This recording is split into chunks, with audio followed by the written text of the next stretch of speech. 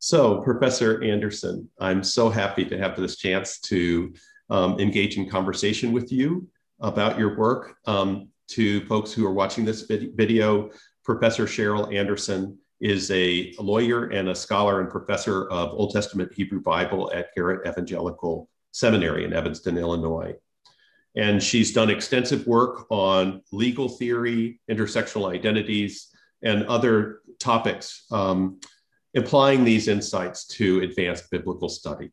And so, she's published several books and a number of articles, including a 2004 book, Women, Ideology, and Violence, Critical Theory and the Construction of Gender, a 2009 book on ancient laws and contemporary controversies, the need for inclusive biblical interpretation, and is currently involved in working on her next book, Crying Out to the Lord, Womanist Reflections on Biblical Interpretation in the Era of HIV/AIDS, which we've talked about in a separate video more.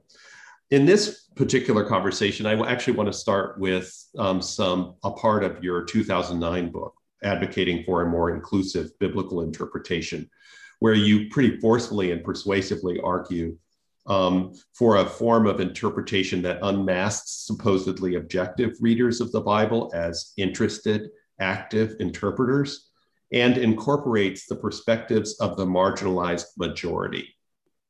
And so if we could start with that, because you linked back to some debates that are happening within legal studies between advocates of an interpretation of the Constitution who are looking for an originalist interpretation versus people who view the Constitution as a living document. And it might be helpful for folks to hear some about how biblical studies can exclude and oppress through its equivalent of an originalist interpretation of the Constitution. Oh, wow. Yeah, that's a complicated question. Yes, I found in both my legal circles and in biblical studies, there was this assumption that the tradition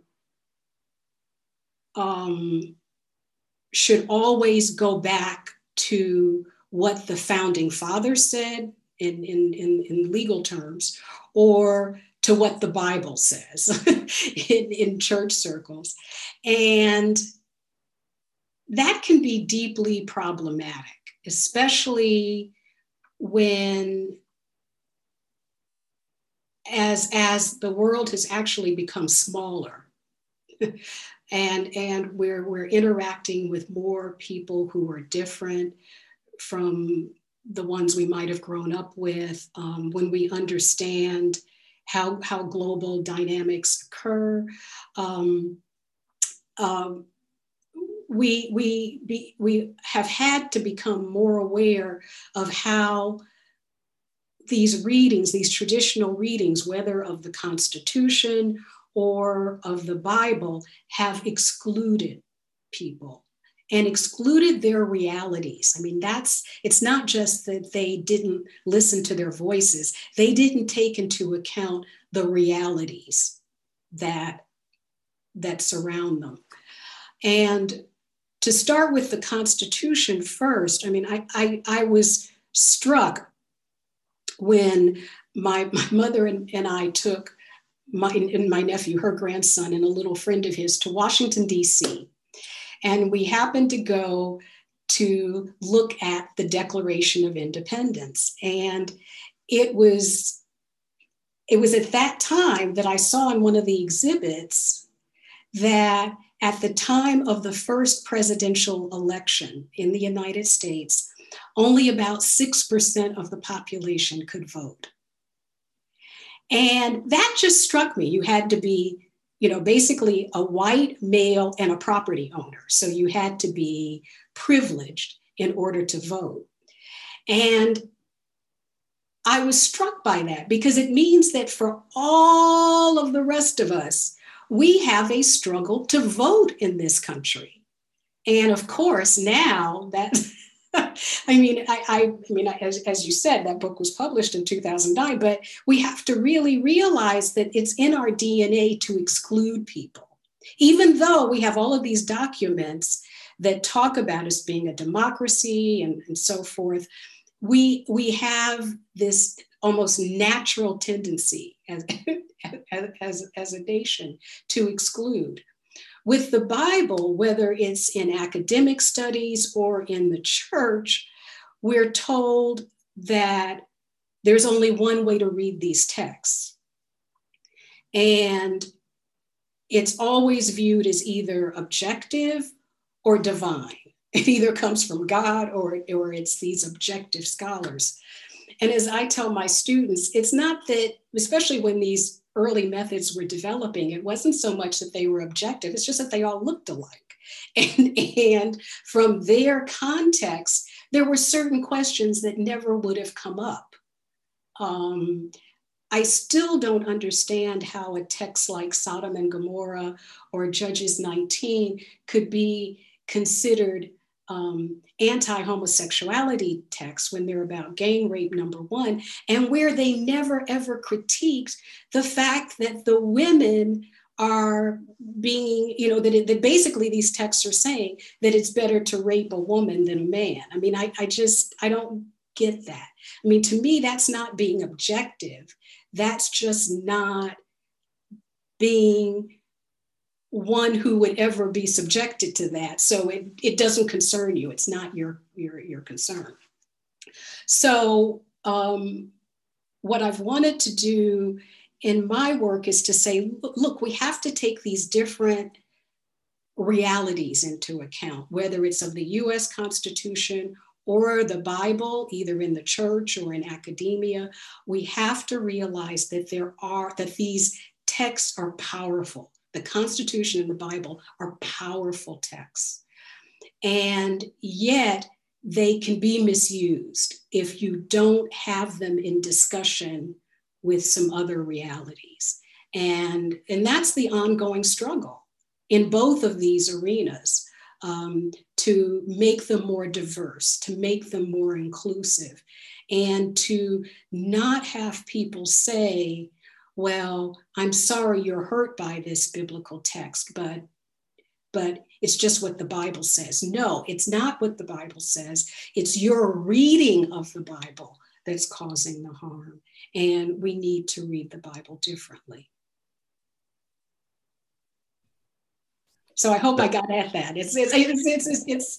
It's kind of hard because it seems like you're comparing apples and oranges, but to me, the Bible and the Constitution both function in similar ways. Yeah. No, I think that analogy is really interesting and powerful because, as you say, both texts are very powerful in the culture, and at the same time, how one decides to read them and making clear it's a decision is really crucial. I want to turn to a specific example of some of what I think you're talking about in terms of looking at sort of a multidimensional view of biblical study. It's an article that I often have my students read as an example, sort of the direction a sort of multidimensional, critical, historical, intersectional reading of the Bible might go. And it's called Reflections in an Interethnic Racial Era on Interethnic Racial Marriage in Ezra, which appears in the volume They Were All Together in One Place. And so I just wanted to hear some more specifics about how your work on legal theory and intersecting identities in the Bible led you to this topic and illustrate some of what we're talking about. Right. I was struck by the fact that it's been less, what is it? It's 50 years that interracial marriage has been legal in the United States, the Loving versus Virginia case. And so to me, that's not ancient history. That's really part of our contemporary era. And yet, I love the language of Ezra 9. I mean, it's just such a dramatic text. And he comes in and he just sat appalled. I just love the language. But I realized that in a conventional reading, a traditional reading of that text, we're led to believe this is a good thing, that these foreign wives and children are being sent away and that these marriages aren't going to be allowed. But what does it mean for African Americans, many of whom, like myself, remember an earlier era? What does it mean for us to have to read that text and think that it's a good thing? I just thought that it requires us to ignore an important history. It calls us to not be aware of how those dynamics are still playing out in the society around us. I just was struck by that contrast, our history and the way they're to read it as people of faith, just that. So I used critical race theory, which I was familiar with from my legal days. And in my first book, I used critical legal theory to analyze biblical laws. So I was familiar with that. I was familiar with the concept of intersectionality. And what I found fascinating as I was writing the article is that I could identify those same dynamics in the era of Ezra. That's what was fascinating to me, is that there was enough work published on it that I could reconstruct race, class, and gender in the era of Ezra, and then show what the parallels were for the anti-miscegenation, context for the laws in the United States. Exactly the same. The fact that I could parallel that was just fascinating. So it meant that there really is a way of looking at these texts that we haven't done, and yet when you're trained to be a biblical scholar, you can do it. It's just that in this case, for me, it just took a Black woman who objected to anti-miscegenation laws to say, wait a minute, this isn't a good thing for us to read these texts as if they are. It's harmful, it's destructive of a community to do that. And that's what we learned before the 1960s in the US. So it brought together both the ancient context and the contemporary context. And I think it helped set me up for because I think this was published before the second book was. And that second book is about how these unresolved issues in particularly biblical laws and some narratives then show up in the contemporary issues that we have today. They never get resolved. And this was a good lead-in to thinking about that again as I was working on the second book. Well, that's fascinating. And it kind of connects to my last question, which is you mentioned ancient context and contemporary context and these mm-hmm. multiple layers. And mm-hmm. You've been trained, in so-called traditional biblical methods. And at the same time, you're a leader in incorporating other methods that are all too often excluded or marginalized within the Guild. And so I wanted to close by asking you what you saw as sort of the outlook for diverse methodologies in biblical study. What kind of place might there still be, if there is one, for historical critical methodologies in a methodological mix that's more inclusive? And also just anticipating, because we've talked a little before this, how your thoughts about this have changed some over the recent past, how you'd answer this question. Right. Yeah. it's interesting because I remember, to answer this question, I have to remind you of something you said to me years ago. And that is, we were at one of the many receptions at an SBL annual meeting, and you told me that you used this article. And you said that one of the questions you asked your students was if this was a historical critical analysis. And I just loved that question because I thought, I don't think of myself as a historical critical scholar. And it was like, how did he see that in that text? But that's exactly what it is in the first part of the article. And I think if you had asked me 5 years ago about, historical critical methods, I'd go, I don't deal with those. It's something I had to learn in grad school, but I don't do that. But what I have come to see is that liberationist perspectives, Asian American, African American, African American interpretation, Latina, all of it, I think of those as hermeneutics. They're perspectives that we come to the text with. And then we have a whole range of methodologies that we might use for our analysis. We might use historical critical methods. We might use literary methods. For instance, in the womanist literature as it's developing, very often a biblical scholar might go back to the 19th century preaching women and look at themes about how they use the Bible and sermons. So there are a lot of different methods that can be used, but I think that what marks us is the liberationist perspective that we come with and that we then open up the text in a different way.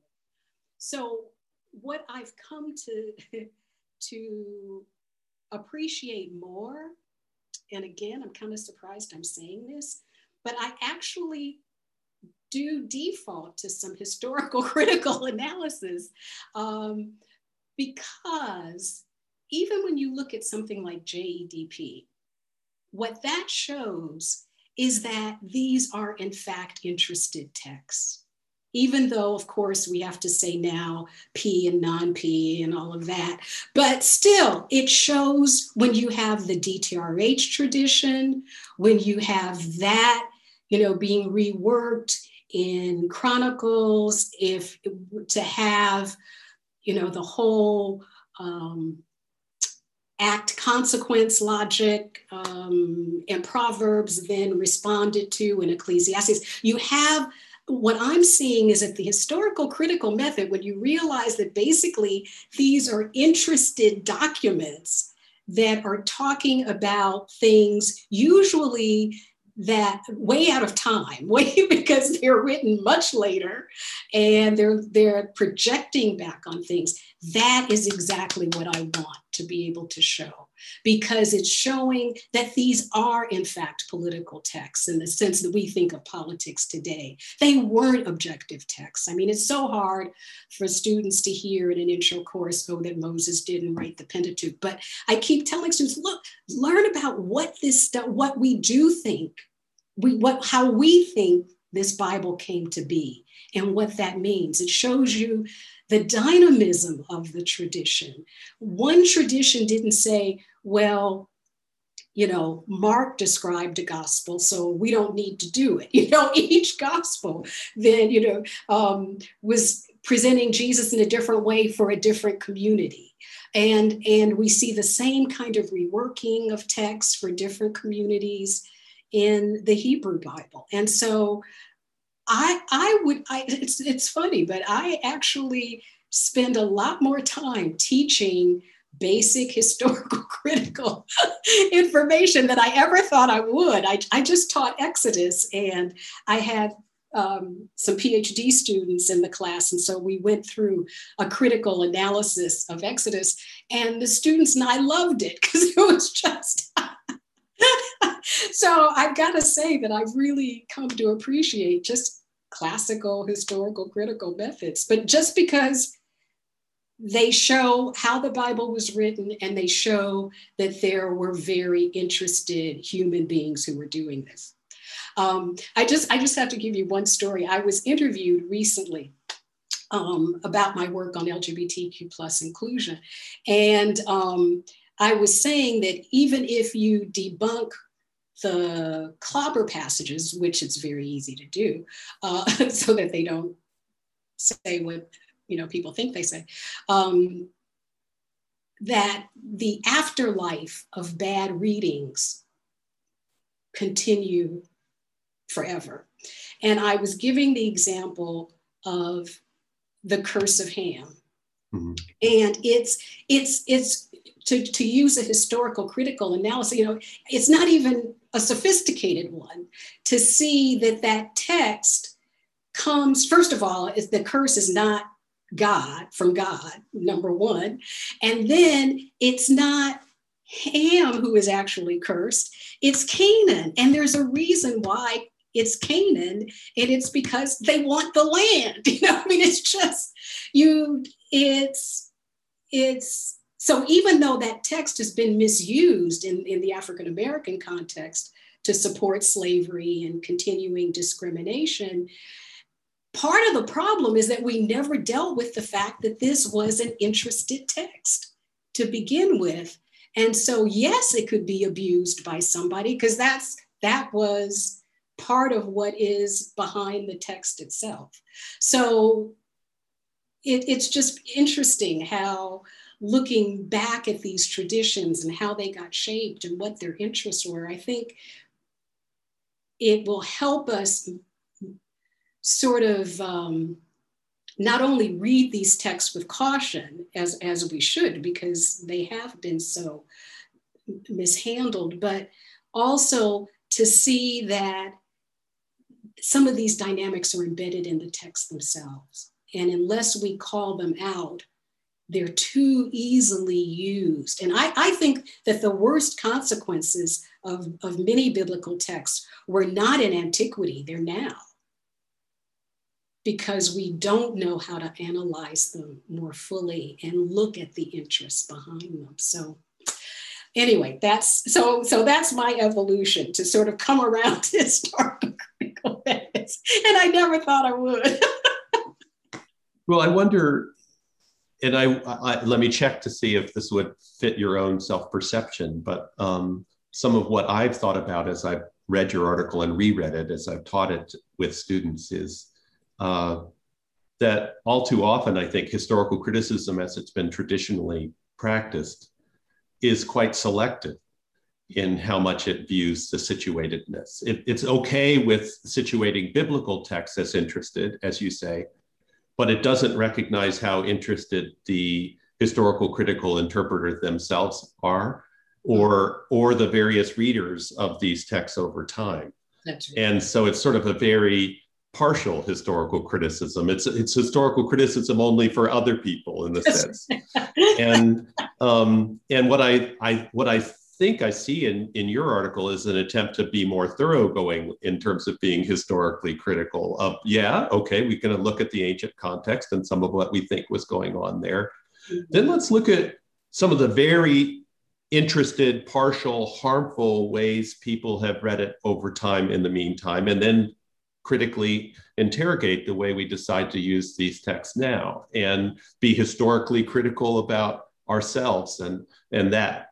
And that would be like, maybe it's taking this term historical critical and applying it too broadly, but mm-hmm. I think it points to the problem. And so anyway, that's how if one was to use the term historical critical in the positive way, right, for what I see going on in your article, that's what I'd say one might do. Right. Yeah. Yeah. No, it's really true. I think when you were describing this definition of historical criticism, I was reminded of Gail Yee's presidential address almost 2 years ago now. And to me, when I listened to her that evening, I was thinking, she's doing what historical criticism should have done all along. And yet it's bringing the ideology of the text, the socioeconomic dynamics of the context to bear. And to me, it was like, yeah, this is what it should have been doing. So you're absolutely right. It was a partial analysis before. And I think that as we have more biblical scholars of color and others who are more interested in opening up, these other conversations, to begin to see that, yes, actually, you can begin to do this from a historical critical framework, but you've got to redefine. Coming out of grad school, it was like, I do not care what was going on in ancient Israel. I just didn't want to work on that. But I do want to know enough to understand what is the context of these texts. Yeah, I do want to know that. Yeah, so it's just kind of interesting that I wouldn't have answered that question in the same way. So, yeah, I've kind of grown into it.